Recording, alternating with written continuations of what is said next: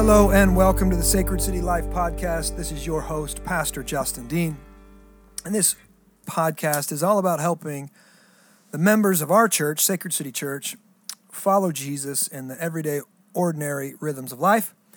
But if you're listening from another church, we welcome you. And we're excited that you find this helpful. Today is a special day.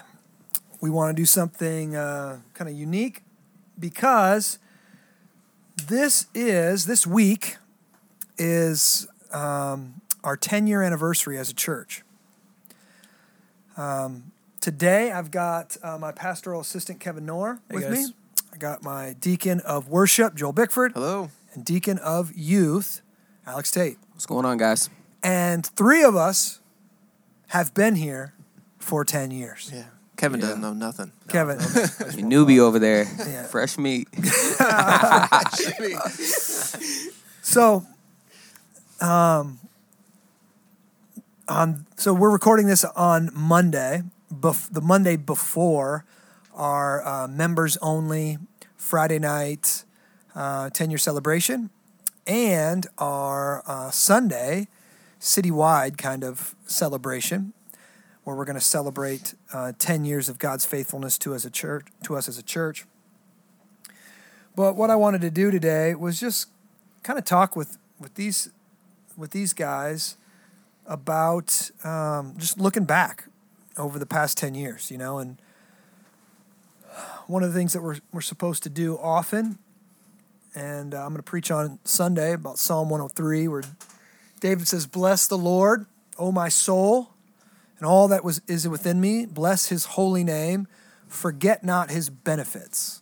Forget not all his benefits.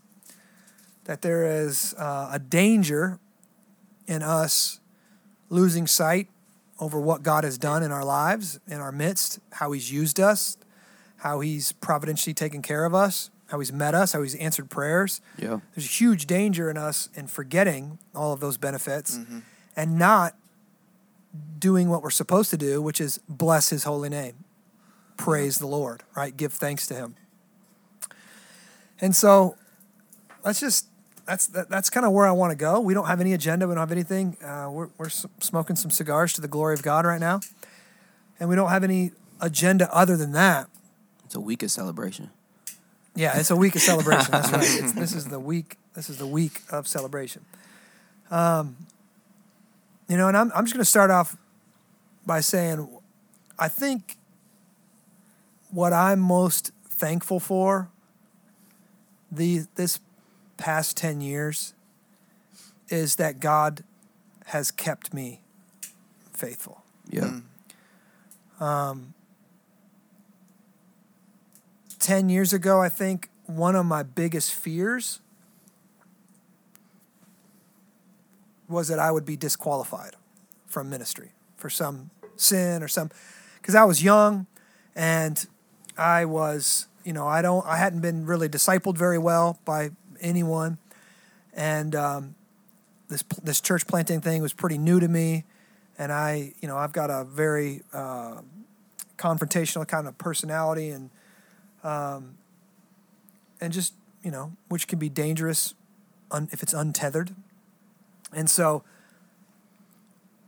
as I look back over this past 10 years, I think one of my greatest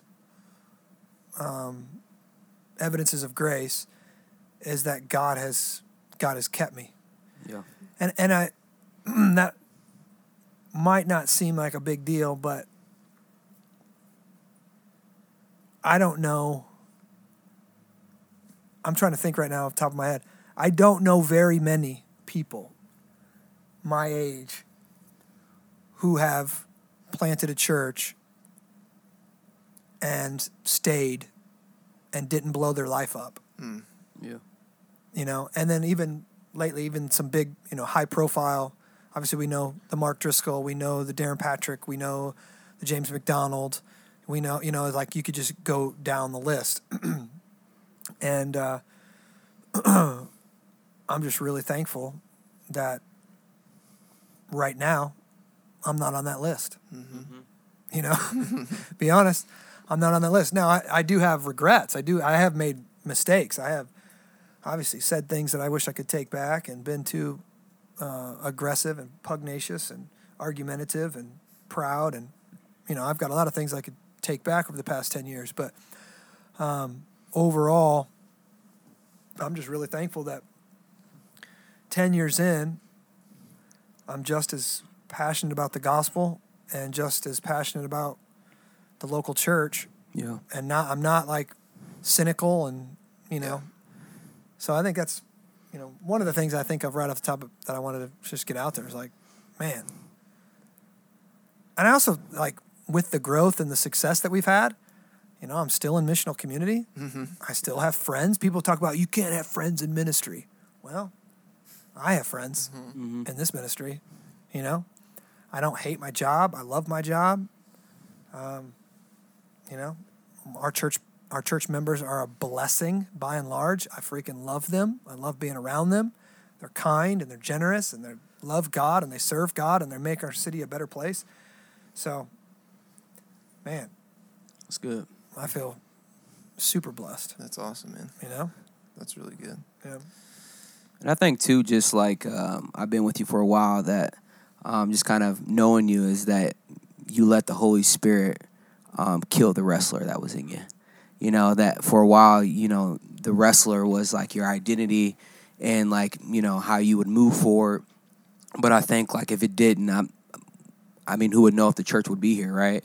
And I think like you have invested in, all three of us, but Joel and myself and, to be specific, because we've been with you for 10 years and to be able to see you grow and then you also, help grow us and that the Holy Spirit use you to help be a big part of renewing this city and planting the church. And it's just it's been good for myself and for my family to, for the growth that I have, just kind of being with you and being under your leadership and just excited about that and be able to celebrate all week with you. So yeah, it's good. Me too. Man, it's, Joel, we kind of talked just a minute ago about like, it's almost hard to believe. It is. Yeah. Like it's been 10 years. 10 freaking a decade, bro. Yeah. A decade. Yeah. I can remember. I can literally remember the day that you called me, and I was still living at my parents' house, and I was sitting on my bed, and you called me, and you're like, talking about Omaha and talking about the church, and I was just like, I can remember, like, it feels like it was yesterday, in one sense. Mm-hmm. As I pan out and I think about 10 years. My highest highs and my lowest lows have been experienced in the past decade. And they've all been in the context of this church. Good and bad, great and awful. And to have, like, I have, by God's grace, cultivated real friendships that have helped carry me through all of those things. Yeah. And gospel me through all of those things and help me see perspective. And I think of the verse of teach us to number our days that we may, gain a heart of wisdom. And in those highs and lows that you experience by being rooted in a church like this, that and if you actually invest in community and in friendships, when I pan out, I see it gives me a perspective of like the things that I thought were horrible. Oftentimes, those were the things that God showed the most grace in, and the things that I thought were gonna be the greatest or felt like the greatest were kind of like, eh. And so I think God has helped me mature me. Obviously, I think that give me a heart of maturity, but it's come specifically through the people that He's put in my life and to help me see that. That's no small thing. That's no small thing. There's a new article out right now and a study that says basically friendship is at an all-time low in American history, and specifically for men, that there's 10% of American men that have zero friends.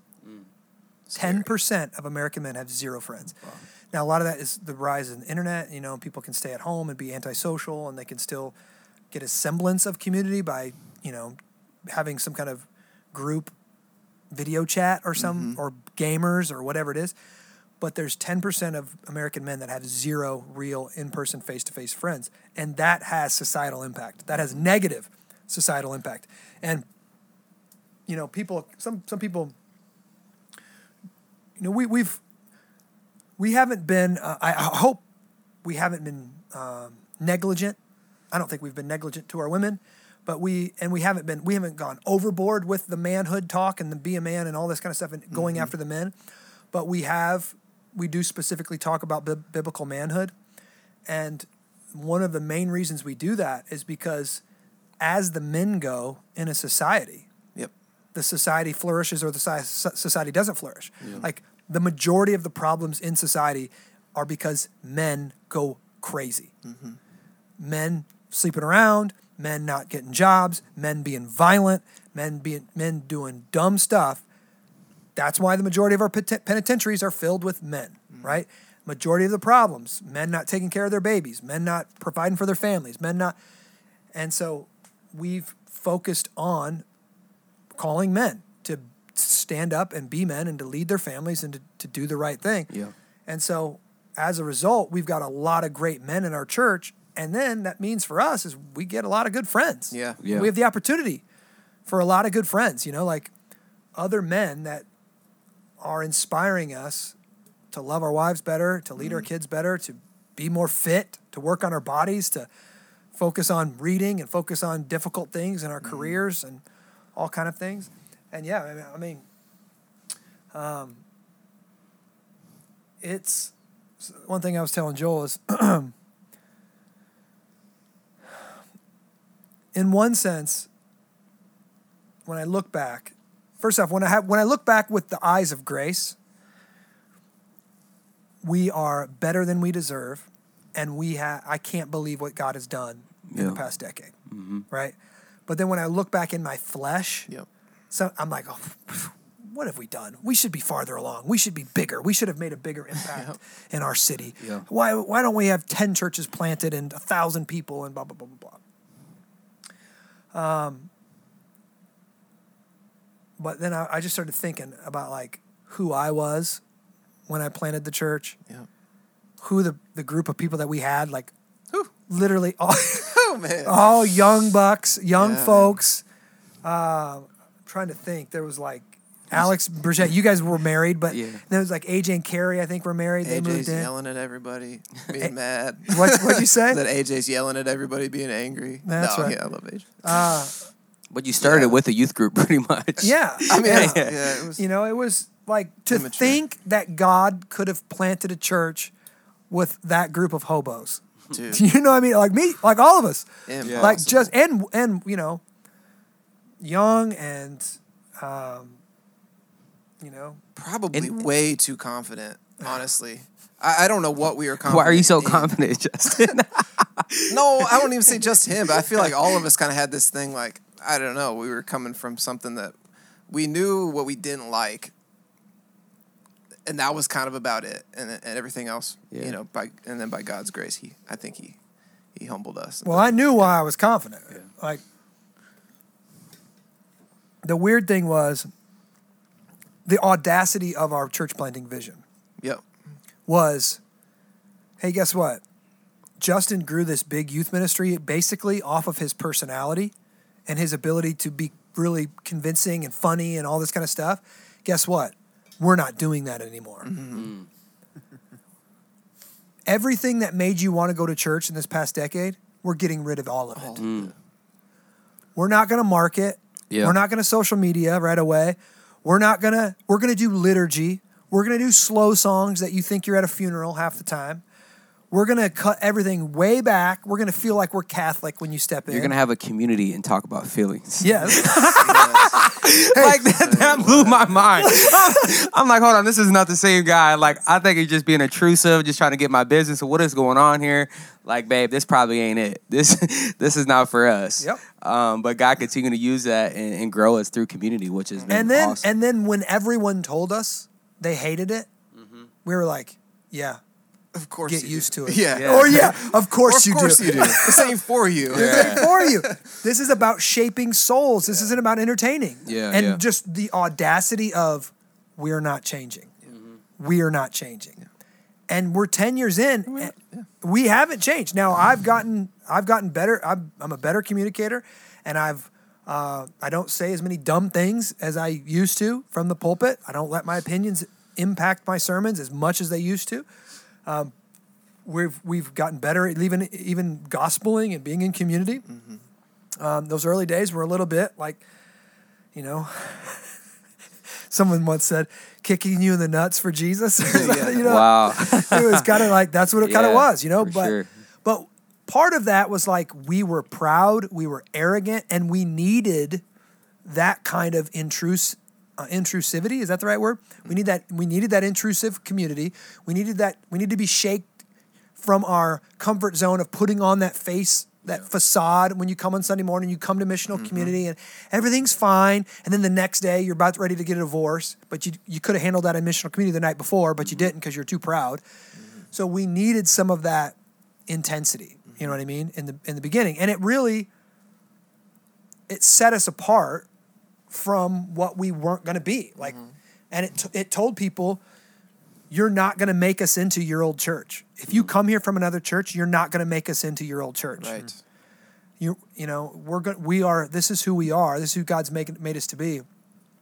And so I don't think a church planter can plant a church unless he's a little bit crazy and a little bit like that confident. Because the temptation to give in to everybody's demands is so intense. Yeah. You get a guy that comes and he writes a check for $5,000 and then he wants to have a meeting with you and then he wants you to change this or that about the service. You know what? You kind of talk about sin a little bit too much. Why don't you just stop? And by the way, that's a real scenario. That's probably the number one complaint we've had from the day one is why you just talk about sin so much. You just talk about sin so much. Can't we just talk more about, happiness and love and all these other things? The temptation to give in to those people is so great that a church planter has got to be a little bit crazy. And maybe, I don't want to say arrogant, but God uses it. God uses that stubborn, bullheadedness, as my mom called confidence, bullheadedness. As you're talking, I'm almost seeing it like, I think we've always had the, make disciples, plant churches, renew the city, gospel community mission. We have all of our rhythms and identities. We've always had the vision, the same vision out in front of us. And it's kind of the reformed and always reforming thing. I think we've, over the years, had particular emphasis on what that looks like, for good or bad, right or wrong. But it's always been, you can almost sniff out, early years it felt like I know what that doesn't, consist of and what that doesn't feel like. And now it feels like, okay, now I know what it feels like. Praise God, I know what it feels like. And so now I know what we can press forward in. Early years it just felt like a little bit more like, I know it's not that, but here's this vision and trying to aim at something, not always knowing exactly how to do it. For sure. Yeah. For sure. Yeah. So what are some of you guys' favorite memories? Uh-oh. And this is, guys, and by the way, we didn't plan for this. This is literally just, we're sitting down talking about it. So, and this kind of stuff, I'll be honest, some of this is for my own good because I have a horrible memory. Yeah. I have a horrible memory, and this drives my wife crazy because when I say I have a horrible memory, I'm not talking about books. Yeah. I can remember quotes, and I can remember that kind of stuff. But when it comes to, situations, unless I've told the story multiple times or I've heard the story multiple times, I don't remember things. So some of the, you guys' favorite memories or notable memories or infamous memories. I mean, what you guys got anything on? Kev, you want to go first? We're trying to think through 10 years here. Kevin's is over there smoking. And I don't count. He doesn't I count. fly on the wall. Of course, when you ask the question, my mind goes completely blank. Okay, for some reason, I'll just riff because the first thing that comes to mind is when the season of time when we were at the center for our office space. And that was like, for a while, the first few years of the church, I was part-time. I was coming on full-time. And just getting used to like the vibe of like everybody's working in one office, which seems insane to me now. And so you'd be having like an intense counseling session. I got my headphones on. So pause, hold on.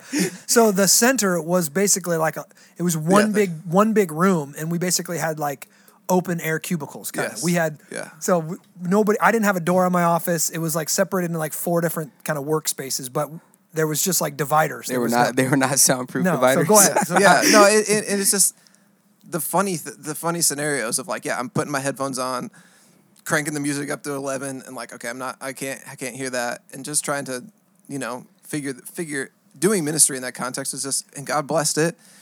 I remember like, working through like Pastor Sam and you in the office and arguments that happen, and it's almost again like in the nitty gritty of like the messiness of stuff. I wish Sam was here because I still remember that argument. Yes, I think it was something I actually I could totally remember that. I played a song during Advent that you didn't like, and he disagreed, and I was stuck in the middle. Like, What side did you choose? Right where the 9 wants to be. Right where the 9 wants to be. Yeah. Right in the middle between 2 Conflict. 8s. 2 8s. Uh-oh. Yeah, I think it came down to that Sam was wrong, but anyway. No, but I think it's those memories. It's not the glossy, like, I could talk about every Sunday after every Sunday, getting the opportunity to stand up on stage and see everybody's faces, and literally, they can't see it, but I can see their sanctification process happening over years and Sundays to where God is becoming more beautiful to them, and I can see it in their worship. Those are the thing I cover the most is that I had the opportunity to see that happen from my perspective. But it's in the nitty gritty of the mess again that where you think I don't want anything to do with that kind of situation. It's like, no, God showed His grace in the craziness. Yeah. For sure. It's been a ride. I think the way that the liturgy and the Sunday gathering has continued to shape my soul over the past decade. Like, every church that I grew up in, it was kind of a hit or miss Sunday. And like I was always afraid to invite my friends because I didn't exactly know what was going to happen. And if the pastor was going to be a huge goofball that day, or if it was going to be some kind of weird thing, Mother's Day and everything was going to be pink and they were going to be singing, whatever. I don't know, just a bunch of weird stuff. Mm-hmm. And then you go and you're like, dang, but like the confidence of the liturgy is pretty much always the same, and it's always going to be about the gospel. And Justin's sermon might be good, it might be okay, it might be not great, but it's going to get to the gospel. Yeah. Like the gospel is going to be presented. Yeah. And that consistent message of, you're worse than you kind of thought possible, but you're more loved than you can even imagine. Week in and week out, week in and week out. I think it's shaped my own soul. Yeah, it's good. Mm-hmm. How did you go from not doing liturgy to doing liturgy? Where'd that transition come? As moving from a position, going to plant a church. I know you did it from the beginning, but was that Omaha, or was that always the plan? The change happened in Omaha, but the church, so I was in Omaha, and I was basically there. I was doing a residency with Core Community Church, which didn't really have a strong liturgy. Every church has a liturgy, if you know what I mean, because they always have the same order of service, pretty much. But they didn't have like our order of service. Coram Deo did, but I didn't go to Coram Deo until I was in Omaha for like 6 months or something. I think I went once. But it came from because basically I was like, okay, I'm a church planter. I can plant whatever church I want to plant. So let's go back to Scripture. I'm going to read a ton about ecclesiology and liturgy and worship order and all these different things. the regulative principle, and I'm going to shape. I can shape this church service the best way that I think possible. And so by doing that and getting kind of soaked in like historical Christianity, I went back and realized, oh my gosh, like liturgy was like the early church. They all did this thing, this liturgical thing. Yeah. Worship wasn't, and the key piece was, I was born and raised to believe Sunday morning was about expressing my worship to God. It was expressive. Okay. Rather than formative. Okay? So if you think about, like, if you're a baseball player, when you go to practice, you're not there to express yourself. You're there to be formed. Yeah. So you're throwing pitches to be formed to teach you how to throw a better curveball or whatever, or how to turn two, right? Or whatever it is. You're there to be formed. You're not there to express yourself. If you're ever expressive as a baseball player, it's in the game, right? That's where you get to express some of your creativity. Well, I started thinking about, okay, well, what if Sunday, I think maybe Sunday is that. Sunday is meant to be formative. Yeah. And then the expressive element is actually the 6 days a week where I go out in my normal life and my normal job. That's where I'm expressing.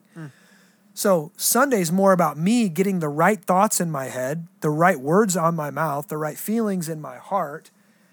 You know, it's more about that and forming me than it is about me expressing my worship and my devotion to the Lord.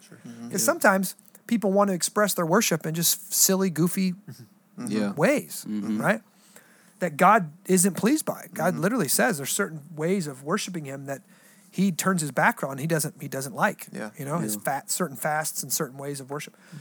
And so, reading some books, understanding some church history, I came to realize, and then seeing the lack in my own discipleship. Oh man, I've been doing church like this for 10 years, and I'm not a disciple. My theology sucks. How can my theology suck when I've been reading the Bible for 10 years and I've been going to church for 10 years and I've been a pastor for 10 years? Well, because our church sucked. Our church liturgy and discipleship sucked. And so that has to change. And instead of thinking I had to reinvent the wheel, I just went back. I went back in history and said, how did they do it before? Yeah. And so that was the big change. And then it was like, yeah, we're going to do it when we come back. You know? And in one sense, this is opposite church growth strategy. Yep. Because nobody wants this. And nobody thinks you can do this and still grow a church. So if it grows, it's definitely of God. Yeah, for sure. I've often said recently, I can't remember. I grew up in church my whole entire life. I can hardly remember what it was like to be in a different Sunday morning context than what we do now. And to the point where I think the evidence of grace in that is that I don't even want to imagine what it would be like otherwise, because like what else do I have to call me in except the Word of God Himself? And the fact that this isn't a performance and I'm not making God happy right now. God is completely happy. Just these little things that we've trickled in over the years and repeatedly say them. It's stuff I need to hear every single week, but now it's in me. So now when I'm alone and I'm approaching God, I know exactly how He sees me, exactly what He expects of me. I have language to express myself to God. So the Sunday morning in general and how that's taken shape over the years has, it's shaped me. Yeah, I can't even express how much it's shaped me. Yep. Yeah. The other thing I was thinking about too, these are less specific memories, but more just the general culture that we were trying to create at the beginning. And those beginning years of just doing something as simple as the story of God and hearing the questions that were being asked and hearing the answers that were being given that were sometimes wrong and then sometimes right, and then going from the story of God to actually people telling their stories and seeing the level of intimacy and care. And a lot of times people got hurt and things were said wrong, but seeing kind of one anothering and taking care of the body happening in the moment and unpacking the gospel for people in their own stories and people learning the story of God for the first time. There's nothing like that. And I think it paid dividends down the road.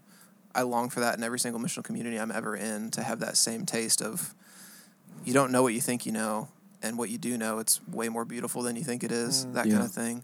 And I think, too, just even in that, just you're used to someone answering with advice or how they would have done things back in the day, or stories that they have done. But no, we're going to give you what Scripture says, and how maybe there's a gospel flaw in how you're seeing your truth instead of God's truth. And I think that's just something different from what a lot of people are used to hearing.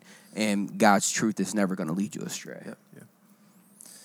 And the community aspect of just, I can remember the first time people brought meals to my family when Judah was born, and then every kid since then.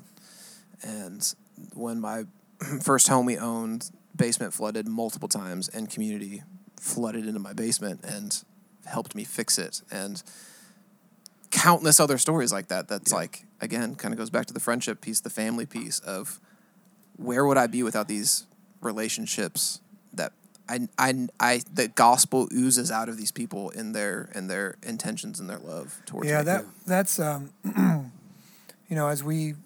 my wife and I counsel my siblings and her siblings, and they live out of state. We just constantly talk like, life is so much harder outside of gospel community. Yes. Yeah. Like, losses in the family, people get sick, they lose their jobs, they've moved away to these cities because they're cool, sexy, fun cities like Colorado and like Denver and all these different places, and they don't have community. Yeah. And so when stuff hits the fan, there's no one to fall back on. There's no one to help them. It's either the government or no one. And we just take, you take it for granted that when you get sick, your MC is going to make some meals, or you have a baby, your MC is going to make some meals, or if some tragedy happens and you can't pay your bill, your MC is going to come together and they're going to help you. Yeah. And it is like, it's become second nature, where when you talk to people, when I talk to other pastors, there's a sense where I have a huge disconnect, because they're talking about a lot of things, and I'm like, well, man, that sucks, dude. I don't have that church. I don't know what you mean by that. Right. Like, like I said, they say you can't have friends. I'm like, what? Yeah. You can't.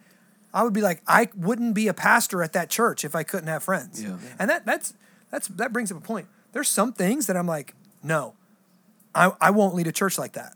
Like, just straight up, I'm not going to be a part of a church I don't like. Right. Yeah. If I'm not going to build a church that I can't have friends in. Yeah. So who do you go to then if you're struggling? Well, that's why a lot of these issues are happening with all these big pastors, Absolutely. Absolutely, that's why. They take themselves out of community. So that's the one thing with the Mark Driscolls and all these things that people don't realize and people aren't talking about and they're missing, is that the first problem is those guys aren't in, I'm just going to say, small groups. They're not in small groups. That's the first problem. I would say if your pastor tells you to be a part of a small group and he's not in a small group, you should leave that church. Yeah. He's not practicing what he's preaching. That's a dangerous church to be a part of, And I get practically why it doesn't make sense for him to be a part of a small group, because I feel it. Yeah. I have a staff I'm supposed to lead. I have elders I'm supposed to lead. How am I supposed to be involved in a missional community as well that puts demands upon my time and, theoretically could cause some problems in my life because they know my weaknesses, they know my flaws, they know my sins, they know these different things. I ain't got time for that. I got to be casting vision and planning sermons and I get the practical reasons. I think they're all crap. Yeah. I think the benefits far outweigh the negatives. And also the flip side of that too is, and this is another one of those things that's way up there for me, is the ability that I've had to be able to be in community with, or in close enough proximity with men who have families, who are godly men and elders, even in our church, who are in community and are making themselves accessible to me, to where I can look at them and say, okay, you're 10 years down the road from where I am, and you're being vulnerable right now, or you're setting an example, and I can look to you because I have no idea what I'm doing. So I think of you, and I think of the Casey Schutz and Sarah and the example that they set, and Alex Arguello and Larry and these people who have Rob and these people who have made their life open. They not only share the gospel with us, but they share their very lives with us. Yeah. And I get to learn, I don't have to sit down with them. I can look at their life and say, yes, like that's the kind of guy I want to be. Let me watch him. And you're there sharing dinner with me every other week or in Mitchell community. So, yeah. And I think for me, like one of the memorable moments for my life is, it's been all those things of sharing meals and being there for one another, sharing weakness. But bike rides. What's that? Bike rides. Yeah, but in the midst of that, sharing the gospel, being in community and on mission. Justin and I were, on mission to this gym, and of course, like when we're on missions to this gym, everybody in our community, we weren't all fit people, but at the same time, we were going there to love on this gym and live in community with them. Then, of course, the community's like, hey, let's just do this triathlon / CrossFit workout. And of course, I never knew what I was getting myself into and how much I needed community in this moment. But in the process of doing this workout, I almost drowned. And praise God, there was a guy in my MC that saw me and ran like he was in Baywatch, came to save me and help me out. But just in the midst of that, like just being able to celebrate and have a good time, but just knowing that, like, while we were on mission to these people, in that moment, he was there for me when I needed it the most. Is that when you're trying to swim in your Nike Shox? Yeah, it was not a good situation. I felt like there were 20 pounds and it was heavy. Infamous story. Absolutely infamous. Oh man. Yeah, there's been a lot. There's been a lot of crazy stuff that's happened. A lot of good stuff, a lot of bad stuff. I remember early on, some dude, like, yelling during one of my sermons. Oh, yeah. And I still to this day, I can't remember what it was, but it felt like something weird. I don't know if the guy had mental issues. I don't know if the guy was like... There was a weird vibe in the room that day, too. I remember that. Yes, there was a super weird vibe. Guys, this last Sunday we had, I think the number was like 377 people worshiping with us on Sunday in Sacred City Downpour. 10 years ago when this happened, or 9 years ago, there were probably 60 people in the same building. Yeah. So it was like ghost town, right? Like everyone spread out. You got 40 seats between you and the next person. Yeah. And I'm preaching, and this guy just starts doing very weird things, and still don't know if it was some kind of demonic evil spirit type thing, but it was super weird, right? So I remember super weird stuff happening like that. I remember one of the worst things that ever happened was I came off the stage after preaching and got a phone call from the Davenport Police Department, and a guy that we've been on mission to had OD'd in an apartment. In a hotel. And I had to go and be in that room, which was super dark and super despondent, and having to preach that funeral. Yeah. Which you remember that? Yeah, and I remember. The wild part about it is, I was with you in each one of those moments. How scary and how dark that would be, and I'm not for sure how many other moments you have had like that, but the heaviness of that being a pastor, and all the other situations that you have to deal with, not even just that, but even in your own home that you have to deal with, to see that, but in the same sense that you actually had to do the funeral, and hopefully there was someone that gave their life to Christ there, because in that moment, that person was a drug dealer. There was people that he hung out that did a lot of drugs and all these different things, and the hope there was straight up drug kingpins coming down from Chicago at this funeral, and there were people there that were huge, tattoos everywhere, tweaking, like shaking and tweaking and twitching while I'm preaching. I preached the gospel. I literally, I said, he would want you to know this. Yeah. And I call them all sinners, and the only hope for them is the gospel of Jesus Christ. And I was afraid for my life when I was preaching the gospel that day. That was freaky. That was freaky, man. Yeah. So I remember moments like that. oh man, I don't even know, man. There's been so many. So it's been really hard, really dark, really deep stuff, but also, really good things. Yeah. And one of the things that I've seen God's faithfulness in is every time. So there's always been most of the time people don't leave by themselves for whatever reason. I think maybe it's because we're missional community driven. Sure. And so if you're here at the church, you're probably a part of a missional community. You've Yeah. got a little group of people. We drive community so hard. So usually when people leave, they leave with a little clique of people.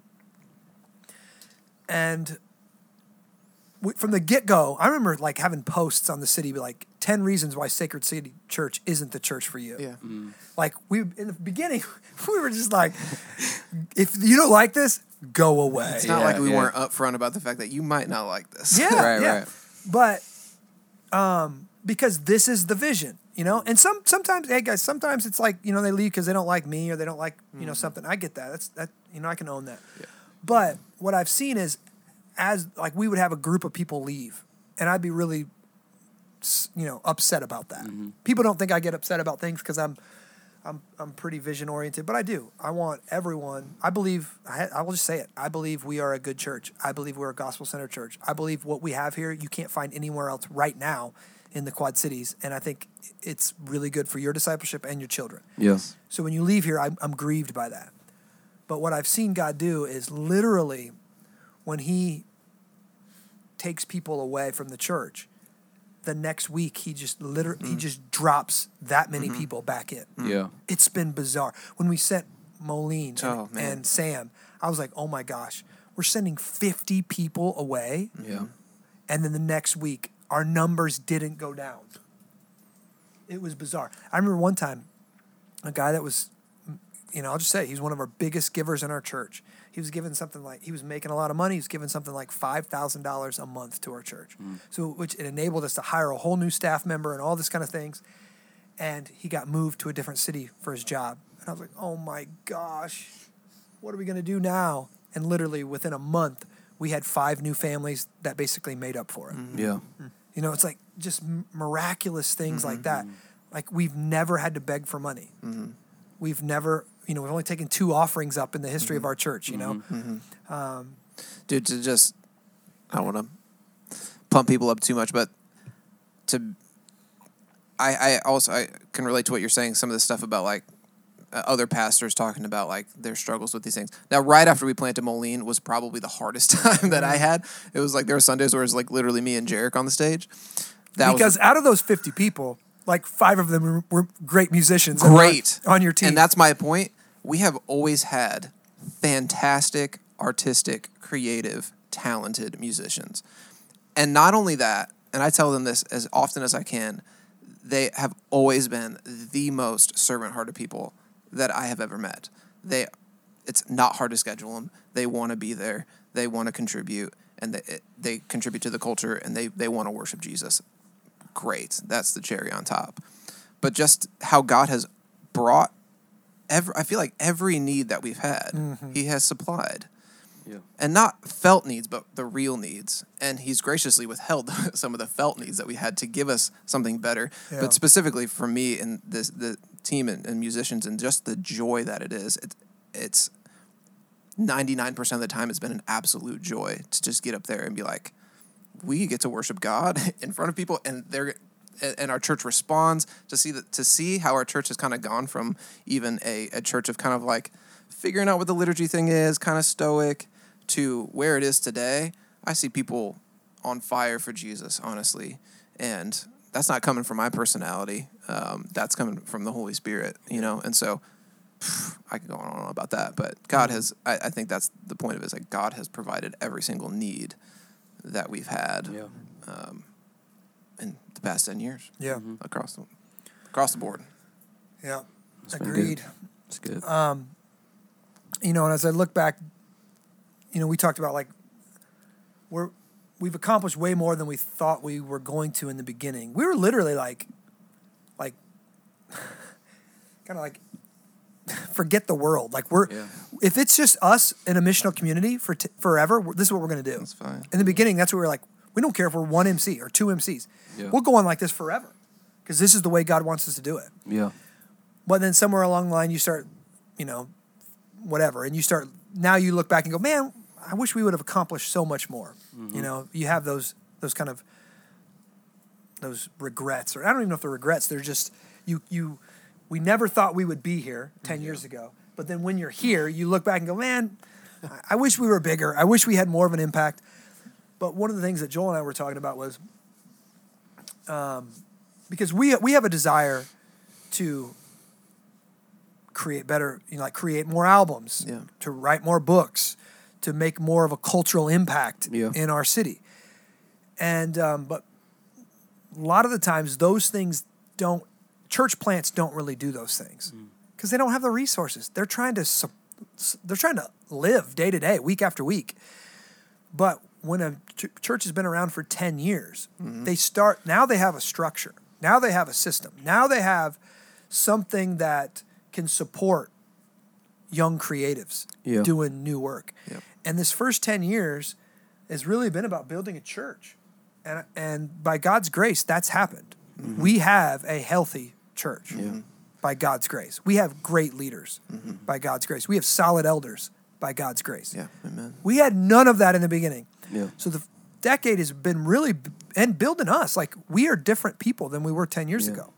And I think, too, just be that established, from you starting from being a youth pastor and starting with a youth group to now, to have a youth group in your church, being able to now disciple our own kids, like you talked about before, to pass the baton to those as they continue to be creative, to use their skills and use their gifts for the glory of God. So now, this next 10, 20 years, we're still going to do what we've been doing, make disciples, plant churches, renew the city. But I think maybe we've got a structure now. We've got a church that we can build off of. Yeah. So in the next 10, 20 years, I pray the Lord would give us a building, like a home base. I pray that we would start writing some music and having some albums, that we'd start having some more creative outlets from our city, or from our church into our city, that we would start seeing some fruit that we haven't really got to see in the last 10 years because we've been so busy building the foundation. Yeah. Yeah. That's what I'm hoping the Lord will do. Yeah. But I think it's, too, just the evidence of grace, just throughout COVID, how we had a transition between that, just in the midst of having a meeting, just talking about the world shutting down to 200 people to 100 people, and then we're trying to plan for that. Then it goes down to 50 people, and for God to, continue to, give you the vision, and for the elders to come around to, doing online, to getting the tent, and to kind of working our way back into some of our regular rhythms. And it's been, awesome. Oh, yeah, that's insane. I know, we think about 10 years, and that was not on the radar. Year number 9 sucked. Year number 9 was terrible. That 42-degree gathering we did in the tent. Hey, but people showed up. That's got to be that's a memorable moment. That's up there. Oh, busting strings. Memorable moments. Here we go. Memorable moments. Year number 1 or 2, I have this what I believe to be a genius idea. Okay, we're doing Advent. We've never done Advent before. And I got this idea of what, Christmas Eve, we were going to do this Christmas Eve gathering. And here's what we're going to do. I want to make this memorable for our kids. I want our kids to have a tradition, right? So I want the kids to wear PJs, because it's going to be a late night service. We're going to do candle lit. And then we're going to go outside and I'm going to preach on Jesus is the light of the world. And we're going to light these Chinese lanterns, which are basically paper lanterns that you light, and they're supposed to float up in the air. They're really cool. And they're beautiful, right?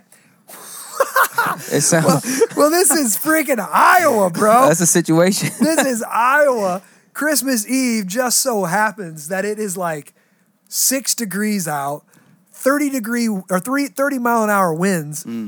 But you know me, we're doing it anyways. So we get out there, we start lighting these things off. First off, people with regular Bic lighters, they wouldn't light because the wind was blowing so hard. So I had my cigar torch in my pocket.